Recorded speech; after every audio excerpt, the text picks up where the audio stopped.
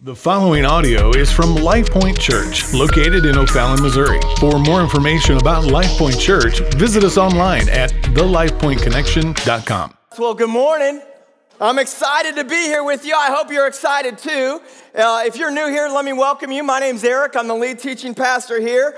And I decided today to sport my Victus t-shirt. How many of you guys like my Victus t-shirt? Hey, Victus is something that we started last week. We've got men's groups, we've got women's group. And the first kickoff of Victus, we had over 100 people participate. And so Victus has been amazing. It's not too late. If you're a dude, this Tuesday, 6:30, make sure you come and check it out right here. We, last week, kicked off the book of James. And how many of you enjoyed last week? I was really convicted. I was really stretched last week talking about James. But today, it gets even crazier. Are you guys ready for crazy? Okay, well, James tells us that we're in a place of trials. He kicks off by saying, listen, your world, your life is going to have trials. And let me just kind of set the stage for you. But James is the younger brother of Jesus. I don't know if you knew that, but James grew up with Jesus. Do you think that would be good or bad? Probably both, right? I mean, growing up with the Messiah who's always right is really tough. But James grew up in a blue-collar home, a carpenter's home, and he began not so well because he didn't think that Jesus, his brother, was the Lord, was the Messiah. He thought he was a little bit crazy. Anytime your brother or your sibling says, I'm the Messiah, they're crazy. All right, and so he grows up thinking Jesus is not right in the head, but later on in life, he starts to realize Jesus is Lord, and he starts worshiping him as Lord. And the main thing that happened to kind of turn that tide, if you will, for James is this understanding that Jesus died on a cross and then on the third day he rose again. How many of you know if your sibling raises from the dead, he's God, right? And so here he is, he raises from the dead, he appears to his brothers, he appears to his family, he appears to more than 500 people, the book of Acts says. And so all of a sudden, here we are, and Jesus ascends into heaven, and James decides the world needs to know about my brother Jesus. And he calls Jesus Lord. And so he starts off with this book talking to the people who've been scattered because of their faith. They've been scattered as Christians. And so the book of James is actually loaded with very practical ways to live out our faith. Because James is kind of the blue-collar scholar, if you will, and he's saying, listen, your faith works. And so our theme throughout the entire book of James is faith works. Look at the person next to you and say, faith works. Now go to the other side and tell them, remind them, faith works. James, he says, listen, you're going to have trials, but the only thing that's going to work through your trials is faith. He says there are going to be hard seasons, there's going to be difficulties, there's going to be trials, there's going to be obstacles, there's going to be perils, there's going to be pains in your life. But the challenge for us is to keep the faith. He uses this word called steadfast. He says you're going to go through trials. When you do, count it all joy, because he says your trials are not meaningless. How many of you guys have been through a trial or a season in your life and you're just saying, I don't understand what's going on? I don't know why this is happening. I really am not sure what is happening. I don't know how to respond to what is happening. And as I look at it, it's so easy to say, you know what? This whole thing is meaningless. But James reminds us, he says, listen, when you go through things in life, it has a purpose. God uses trials in your life to produce something unique in you, like a faith base, a steadfastness that would prevail through the trials. And he says, listen, when you go through trials, it's for a purpose, it's for a reason. And so because you know that God is at work, you can have joy in your trials. He says, because you know that the testing produces steadfastness. Steadfastness means standing firm in the faith. It means when you go through things, you have a test, you have an opportunity That God wants to actually level you up. Things get harder before you level up. And he says, I want to do something in you, and namely, I want to produce steadfastness. I want you to stand firm through the trial. And we talked about last week that the way we endure and stand firm and remain steadfast is by trusting that God is over our trials, by seeing joy in our trials, by gaining wisdom through our trials. We become more like Jesus because of our trials. So he says, listen, have joy. Hard times are coming. And God is allowing trials in order to do something in us. And so this week, James tells us that there are some specific kind of trials that lead us unto temptation. Anyone ever been tempted? All right, so there's trials that come. And through those trials, we're going to be tempted to sin against God. Meaning, when we face trials out there, there's more temptation in here. You understand that? And so the temptation is to just simply not let our faith work, but our temptation really, when anxiety hits, stress hits, trials hit, is to actually soothe ourselves. You know what, I'm going through a hard time. I need something that would satisfy me, something that I would kind of get my mind off this thing, something that would kind of distract me. And so what we do, the temptation that James is talking about here, is the temptation to trust created things rather than the creator of all things. He says our temptation comes when we go through trials to try and find a temporary fix rather than trusting the eternal one, rather than trusting God himself. And he says, when we say that we have faith in God in our trials, you know what, I'm going through something, but I'm trusting God with it, but yet we doubt that Jesus is the solution, but thinking that Jesus will supply some earthly solution for us, he says what you're doing is you're doubting God. And you're doubting, and when your faith starts to doubt like that, your world is tossed like waves. He actually says that your faith is shaken every time the wind blows. And so that's what he says about trials. And now in verse 9, he's going to talk about the temptation that comes when we're blown like waves and wind. Verse 9 is where we'll pick it up. He says, let the lowly brother boast in his exaltation, and the rich in his humiliation. Because like a flower of the grass, he will pass away. For the sun rises with its scorching heat and withers the grass. Its flowers fall and its beauty perishes. So also will the rich man fade away in the midst of his pursuits. Now, what he's saying is it doesn't matter whether you're rich or lowly. Right? It doesn't matter if you have much or have little. And let me just tell you, we have much. Amen? Everyone thinks they're poor until they travel. You go to another part of the country, another part of the world, another place, Haiti or something like that. You're like, oh, I'm rich. Right? If you have a switch in your house that you can flick and your lights come on, you're doing all right. Right? If you can heat your house without chopping down a tree, you're doing pretty good. You know what I'm saying? And so he says, listen, it doesn't matter what you have. He says trials are coming. And it doesn't matter whether you're rich or you're lowly. The warning is that when you go through trials, your default is to turn to your stuff. Your default is to turn to things around you to somehow try to increase your satisfaction. And so when it comes to trying to find satisfaction or joy or comfort or relief, some of you guys, you're like, I just need relief. When you're looking for relief, you're more tempted to think in that moment that maybe I need more stuff. And so if I could have some more stuff, then I'll have some joy.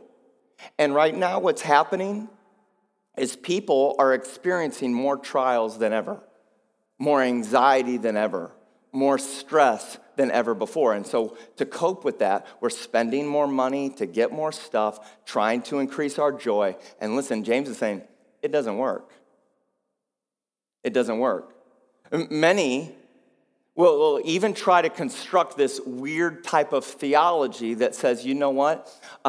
God is like this vending machine, and then faith is like the button that I can push so that relief will come out of the bottom. And so maybe if I just had enough faith, God would give me some earthly thing to somehow satisfy this trial or this temptation that's going on. And so, listen, I'm trying to tell you that it's not that things are bad, but James is warning us that things can never fix what's going on.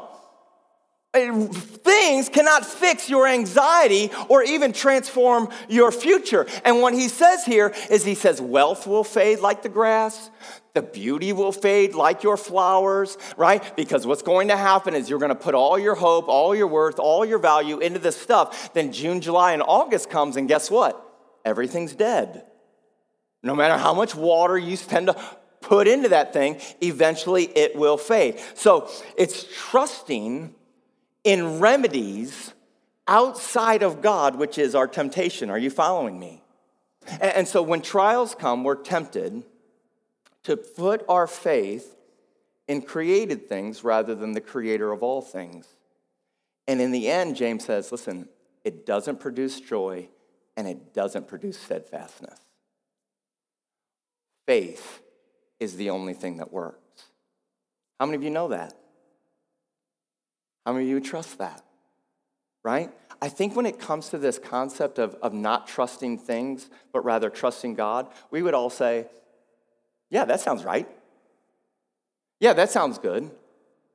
So then why do we then constantly run to things like shopping and food or medication or alcohol or sex or video games or social media? Why do we then constantly chase and run and need and want those things? Well, let me tell you why. Because in the front of your brain is this little thing called a dopamine center. And you hit that dopamine button with a temporary hit or a temporary fix or a temporary thing, and you find temporary relief and temporary pleasure. And how many of you know that feels good? Right? New things feel good, don't they?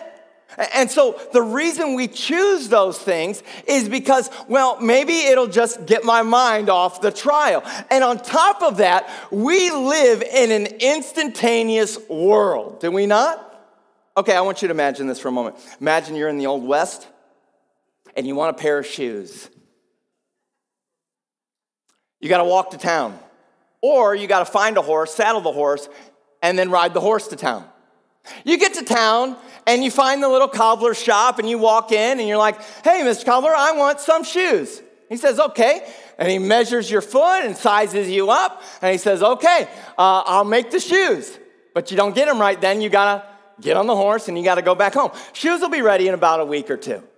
Right? Week or two goes by, you got to get up on your horse. It's raining today. There's no air conditioning. You can't roll up the window. There's no AC. You go there dusty, sopping wet. You walk into the cobbler, and then you pick up your shoes, and then you got to saddle your horse and get back home. And so there is this idea that says, that's too long. So imagine today. I've had a bad day. I'm a little stressed. I've had a rough week.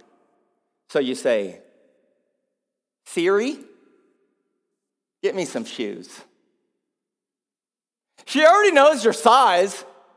And then she says, you want to put that on the Visa? I sure do. And then, like within 6 hours, Amazon drops a drone on your house and is like, there it is, bam, bam. I don't know how that works. And then you're like, my shoes, I feel better. How many of you know? I feel better. Listen, we buy things not because you need them or even that you like them, but you're hoping that other people will be impressed by them. Those shoes are fabulous. Where did you get those? Amazon. Siri got them for me. So the whole point is not that you're buying stuff, but you're buying attention. right?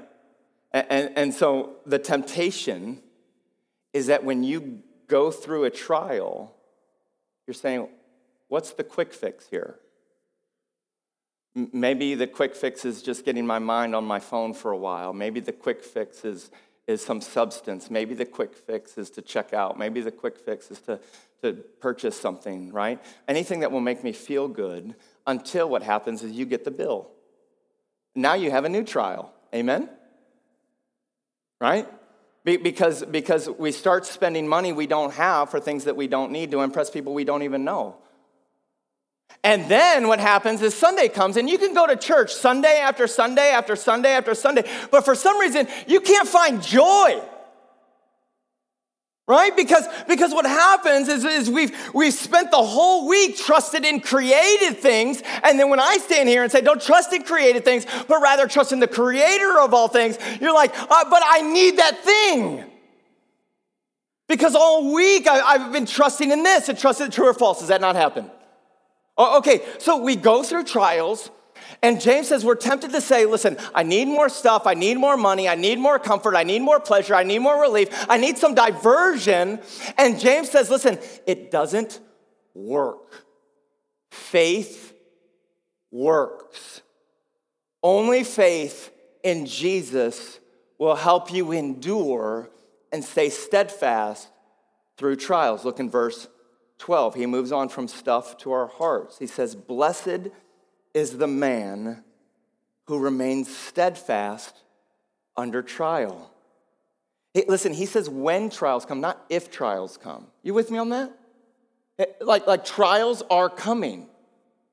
But he goes on and he says, blessed is the man who remains faithfully steadfast under trial. For when he has stood the test, he will receive the crown of life, which God has promised to those who love him. Everyone say love.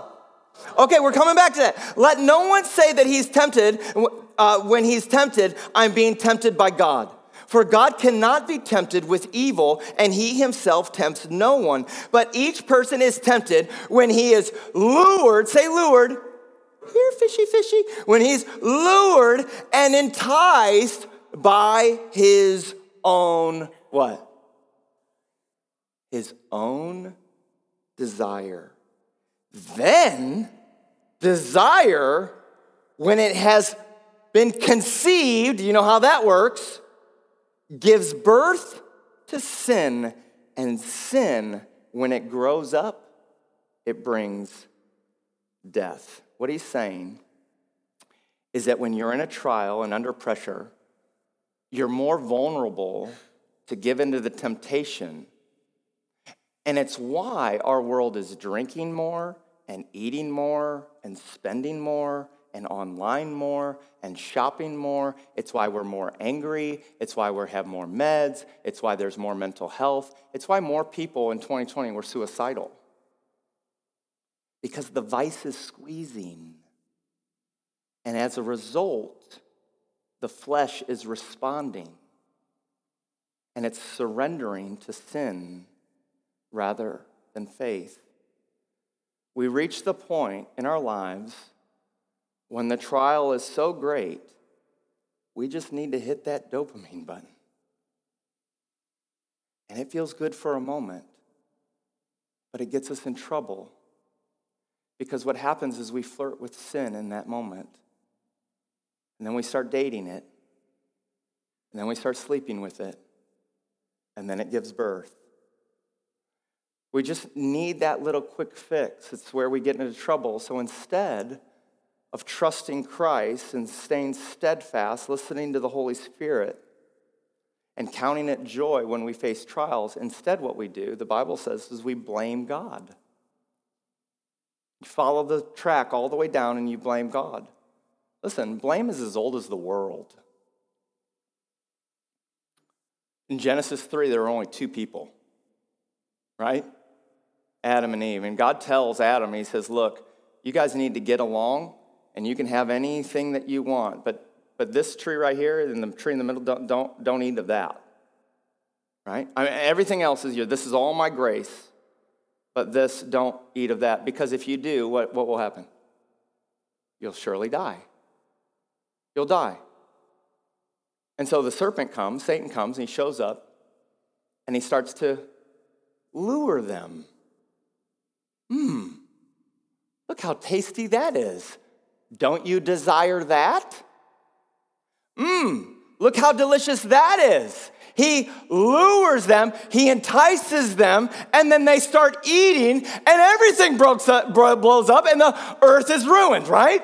I mean, everything is fractured. Our relationship with ourselves, our relationship with God, our relationship with one another, our relationship with all of creation. Everything is fractured. And then God shows up and says, Adam, where are you? And he's like, I'm hiding. I was ashamed. And immediately, what does Adam do? He blames. He says, oh, God, I'm so glad you came back. This chick is crazy. I mean, it doesn't read like that, but he's like, she's defective. And so, I looked around and I thought you were supposed to help me. And so I think, it's not only the woman, it's the one that you made. Like you made a defective product here. And I was just minding my own business, and then out of the weeds, the snake shows up on social media and tells me what I want to hear and says, listen, don't listen to God. What you need to do is you do you. That's Satan's favorite line.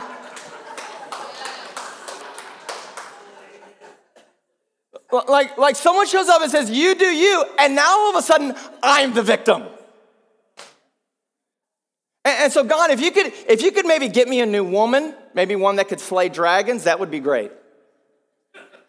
Listen, there's no ownership, no repentance, no owning of the trial that you're in. It's just simply blaming. He blames her, he blames God, she blames the serpent.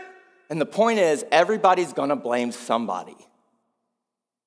Being steadfast is not about never failing.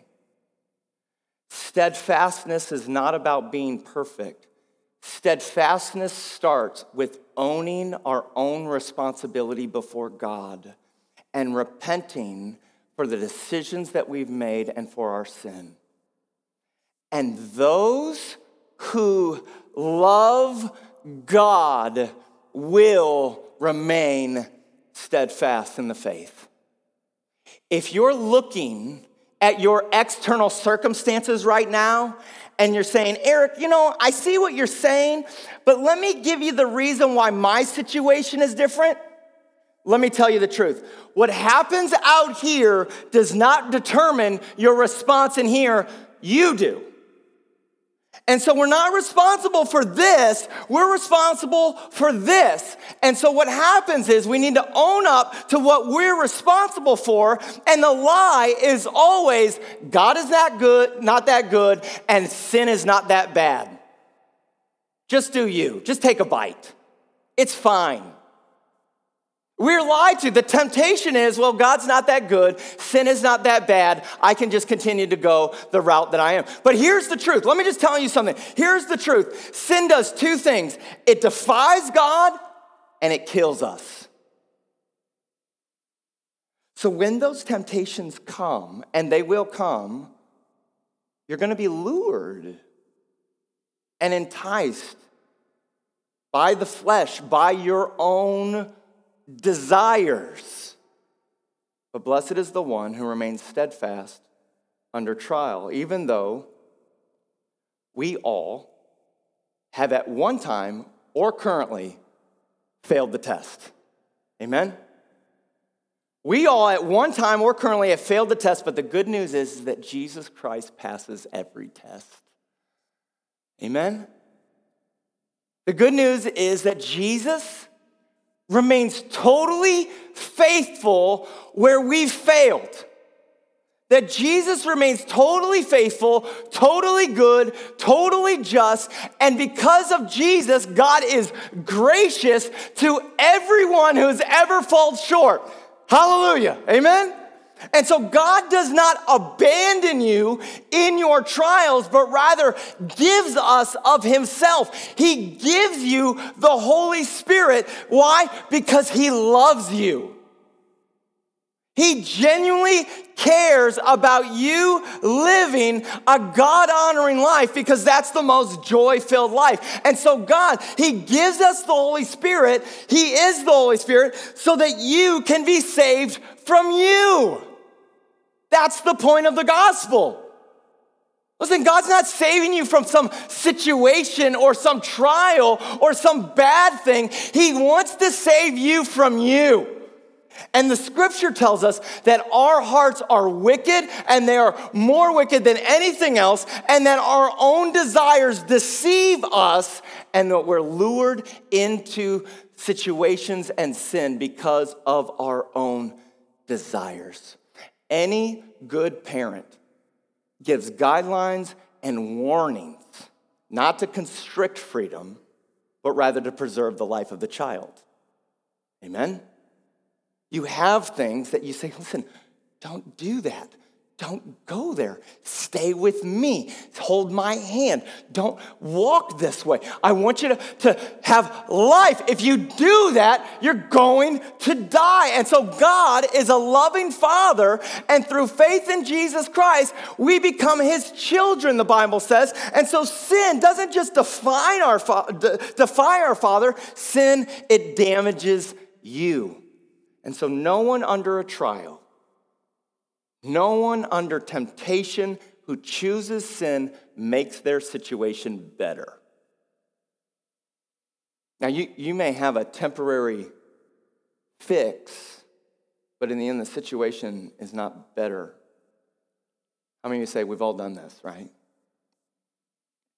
You're like, yeah, I felt pressure and trial, stress and anxiety. I was tempted to satisfy myself. I needed a quick fix. I went to some short-term sinful decision. I sought pleasure and rebellion momentarily, and I sought temporary relief. But then the Holy Spirit showed up, and the Holy Spirit started to convict me. How many of you know that's not fun? And the Holy Spirit starts to convict me, and as a child of God, I realize he began to speak to me, not you do you, but that's not who I made you to be. Sin doesn't make my life better, so I turned from my sin. I trusted Jesus. I let my faith actually work. When we give in to sinful, self-seeking, self-comforting decisions over and over and over and over and over again, we create something called a habit. Everyone say habit. There is such thing called habitual sin. It seems like it's something that we're trapped in. And the reason is because we've created this neural dopamine loop in our brain that every time a trial comes or stress enters in our life, we choose the sin rather than faith. And it becomes our natural default. Unless you intentionally turn to God and ask the Holy Spirit to create in you a new heart. You turn to the Holy Spirit to create in you new habits. Okay, so listen to me. It's not just stop it. It's create a new habit, a new process, a new heart, a new desire. Listen, I want the Holy Spirit to begin to transform my heart so that my fleshly desires start to be quenched and my heavenly desires start to increase. I need new desires. Amen? I need a new heart, which, listen, look at me, listen. It requires you to turn off your phone and turn on your soul. If you're gonna start new habits, new ways of living, new faith-driven walks of life so that your faith can work, when trials come, you need to close the Facebook and open God's book. Faith works when you meet with the Lord. And so we need to make it a priority that when trials and temptations come to say, listen, I know God is with me. I know the Holy Spirit is in me. I need to meet with my Father right now. I need to meet with God right now. I need to meet with my Savior right now because I'm going through it. So steadfastness in trials comes from having conversations with God and inviting the Holy Spirit into the trial, into the temptation. And you do the James 1:5 thing where you say, God, give me wisdom. God, help me. God, I need your help. And so when you're in a battle, pick up your Bible. When you are tempted to sin, call your Victus brothers, call your sisters. Let them pray with you. Let them encourage you. Let them build you up. Let them not beat you down, but help you find the conversation that you need to have with God. If you feel trapped in habitual sin and temptation, our challenge with James is to start some new faith-filled habits, because there is a temptation that leads to destruction, and the Holy Spirit wants to set you free. There's nothing better than you. I think there's a song like that. There's nothing better than you. May the Holy Spirit remind us in the middle of our temptation. It is possible for the children of God with the Spirit of God to walk outside of that brokenness and into life in the Spirit. Listen, it's not a sin to be tempted. Some of you need to hear that.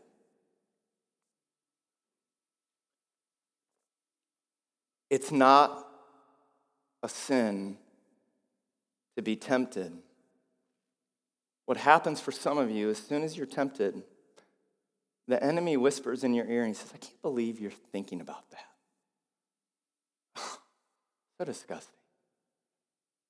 I can't believe that you're even tempted by that. I can't believe that you even have that desire. And immediately we feel defeated. It's not a sin to be tempted. The truth is that there's a difference between temptation and sin. Let me ask you, did Jesus ever sin? No. Was Jesus ever tempted? All the time. Hebrews tells us that he was tempted in every way that we are, yet was without sin. So the temptation and sin are not the same thing. So Jesus was tempted, Jesus was tested, but Jesus passed every test. Every one that we cannot pass. So when you're tempted, listen, it's not a sin, but by the Spirit, we are to say yes to the Lord and no to the sin. We say, Lord, I know your word. I know your Spirit is in me. You're convicting me. You're leading me not into this temptation, but leading me out of the temptation. So I'm going to let my faith work right now, and I'm going to trust that you're going to get me through it, not out of it, not around it, not over it, but you're going to help get me through it. So how do we say no to sin? Well, he's got one word here, and it's called desire. Everyone say desire. Desire is a powerful word. In the New Testament, the word in the context always talks about the desires of the flesh versus the desires of the Spirit. Romans 8, it talks about how if we live by the flesh, we'll die. If we live by the Spirit, is life and peace. The flesh versus the Spirit. So if you're under a trial and you're feeling the pressure and the desire rises up in you to take this into your own hands and seek fleshly, worldly, self-coping, self-reliant, self-soothing desires, and the voice of the enemy says, oh, you know what, you just take the bite. It's not a big deal. It's just a brief moment. In that moment, go to the Holy Spirit and let the faith work. And you ask the Lord, Lord, what are your desires? Lord, what do you desire from me right now? Because my heart is wicked above all things, and my heart is deceitful, and I have iniquity, which means I have a bent going toward my own flesh, but I am a new creation in you, and so I need you to guide me. I need you to counsel me. I need you to be the one that mediates for me so that in this moment I can trust my faith in you. Listen, if you don't know Jesus, all you have is earthly, fleshly desires.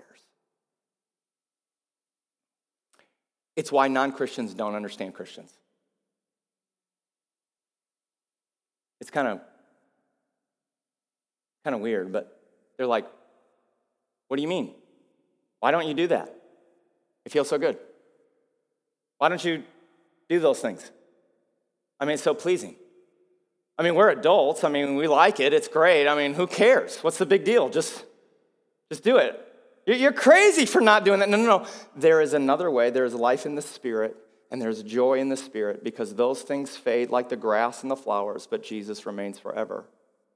If you're a Christian, there's such good news for you. You have the Holy Spirit. You have a new nature. You are a new creation. Listen to me. You are not perfect, but you are new. God's not asking, hey, be perfect. He says, you're new, and I'll make you perfect. I'm transforming you. You're in process. You're being perfected. And so Jesus gives you a new spirit with new desires. Just like a newborn child has an appetite for milk, as a newborn believer, we have an appetite for the desires of God. Amen?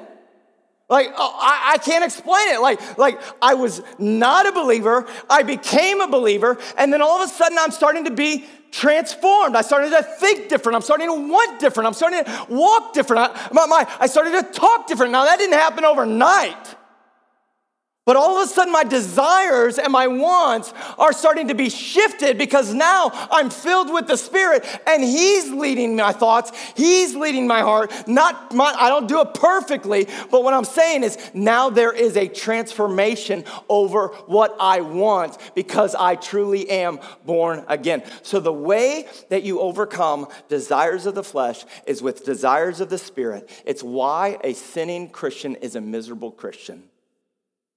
Because Galatians says that your flesh and the Spirit are at war. Like you're always in a battle. When there's conviction for the Spirit, it's because God loves you. Let me say that again. How many of you like conviction? When there's conviction from the Holy Spirit, it's because God loves you. And He's not abandoning you. He's not left you, and He's not walked out on you. He's right there, and He's wooing you and enticing you. Don't take that. Trust me. The Father is looking at you, and He's saying, listen, that's not who you are anymore.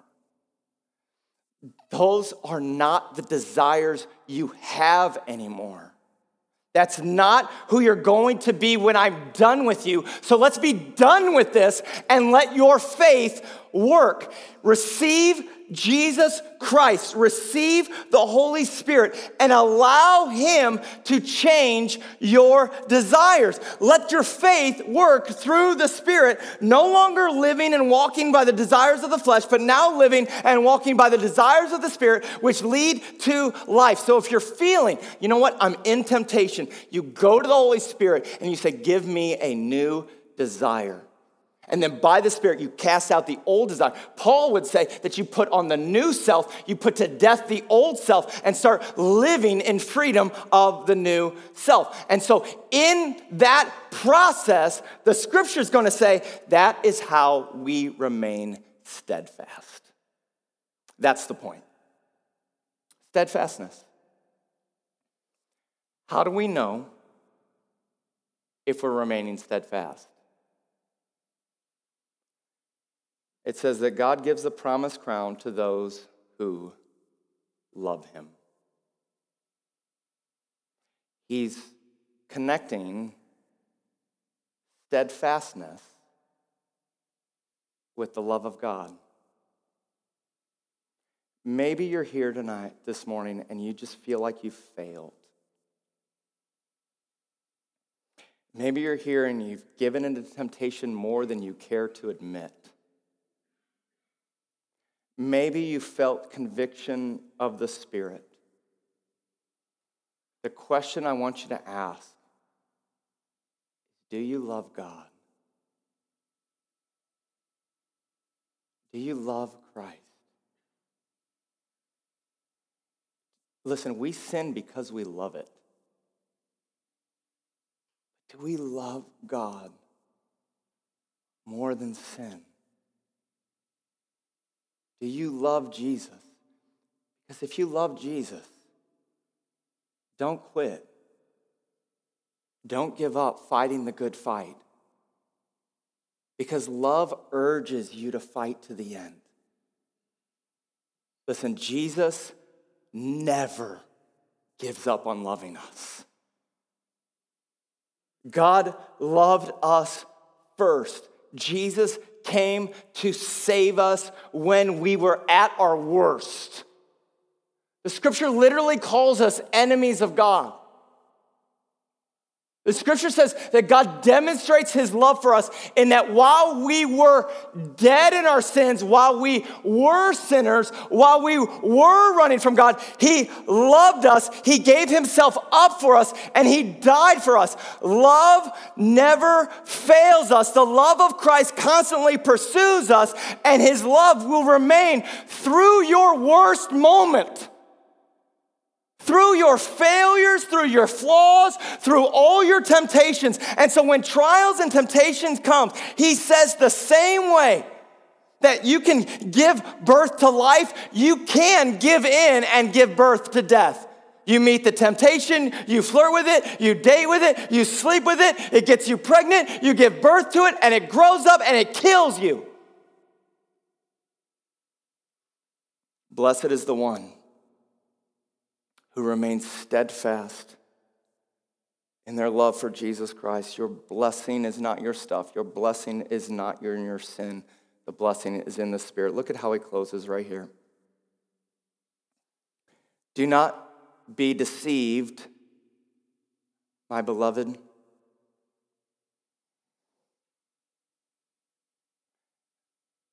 Do not be deceived, oh, my loved one. Do not be deceived, my beloved brothers. Every good gift and every perfect gift is from above, coming down from the Father of lights, with whom there is no variation. He does not change. He's the same yesterday, today, and forever. Where he does not stand in shadows due to change. Of his own will, he brought us forth by the word of truth, that we should be a kind of first fruits of his creatures. Okay, let me just say this. You're not a burden. You're beloved. When my kids fail or fall, it's never a burden to pick them up. Because you're beloved. Sometimes we're like, here's my trials. Here's what I'm going through. I failed my test. I've given in to temptation. I've made bad decisions. Listen to me. Faith does not work for the love of God. Faith works from the love of God. You are beloved. You are cherished. You were purchased by the blood of Jesus Christ. And he made you his very own. And he calls you unto himself. And he asks us to just simply trust him. God's love for you, listen, God's love for you is not at the finish line of your trial. God's love is at the starting line of it all. And it remains through the entire race, never turning its back. God's love is not for those who earn it, but rather it's for those who believe in Jesus Christ. He purchased you out of sin and out of death by his blood on the cross. Jesus earned the love of God for us, so you don't have to earn it yourself. He's perfect in every way, and he clothes you with his righteousness and his goodness so that you don't have to get to some milestone before he'll be pleased with you. He calls you his beloved, and he says, I love you, so don't be deceived by these other temptations. I want you to be mine. I want you to be with me. I want you to know life. I don't want you to know death. I need you to understand that you are loved by God. You are not a burden. You are beloved. And what he's saying is the love of God is a gift from God. It's a blessing from God. It's hope in Christ. It's joy in trial. It is the beginning. It is the first fruits of what God wants to do in you. Jesus is God. Jesus comes from the Father. Jesus lived the life that you and I cannot live. He died the death that we deserve to die. Jesus raised to life and calls everyone who would believe in him his beloved, his child. Come to me. If you're weary, if you're burdened, if you're tempted, if you're caught in sin, I demonstrate my love for you that while you are at your worst, I don't turn my back on you. If you've never received Jesus Christ as your Lord and Savior, listen, that's exactly why you're here. You're a sinner, you need a Savior. You can't get to God, but God comes to us, and his name is Jesus.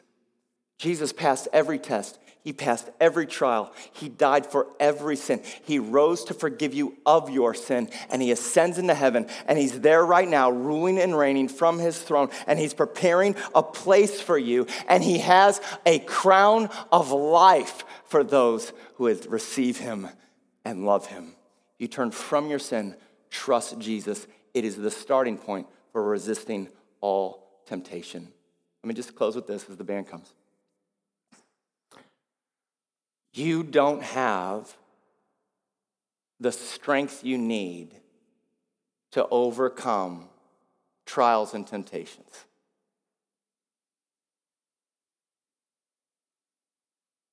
But Jesus does. You don't have the strength you need to overcome your own trials and temptations. If that was possible, Jesus didn't have to die.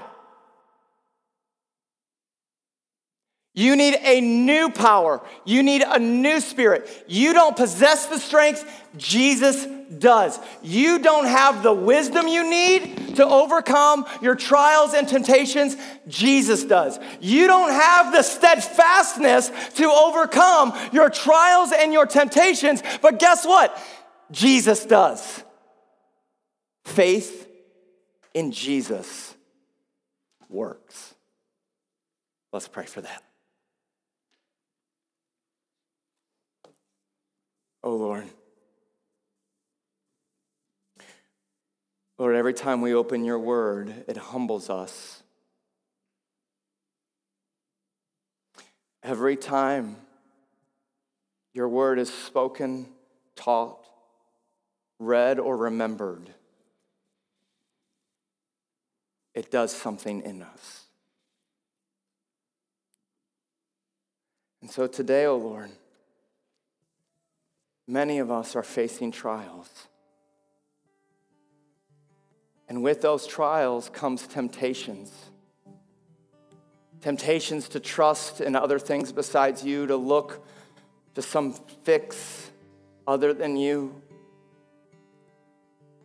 Lord, you are the solution. You are the joy giver. You are the steadfastness. You are the faithful. You are the one that our souls and our hearts we need. And so forsake us not today, O Lord, but come and send your Spirit upon us. May it convict us in ways showing us your love. And may your Spirit lead us into repentance and life. That is the work you want to do. That is the work you want to give. That is the heart that we want to receive. And so, Holy Spirit, right now, would you come and change us? Give me new desires. Give me new eyes to see, new ears to see, to hear. Give me a new heart that longs and loves the things of God. Jesus, we turn to you and you alone for the forgiveness of sins. We turn to you and you alone for life eternal. We turn to you and you alone for joy in trial. And we turn to you and you alone to help us remain steadfast in a broken world.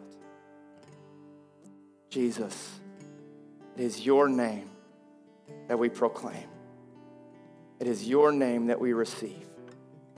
It is in your name, Jesus, that we pray. Amen.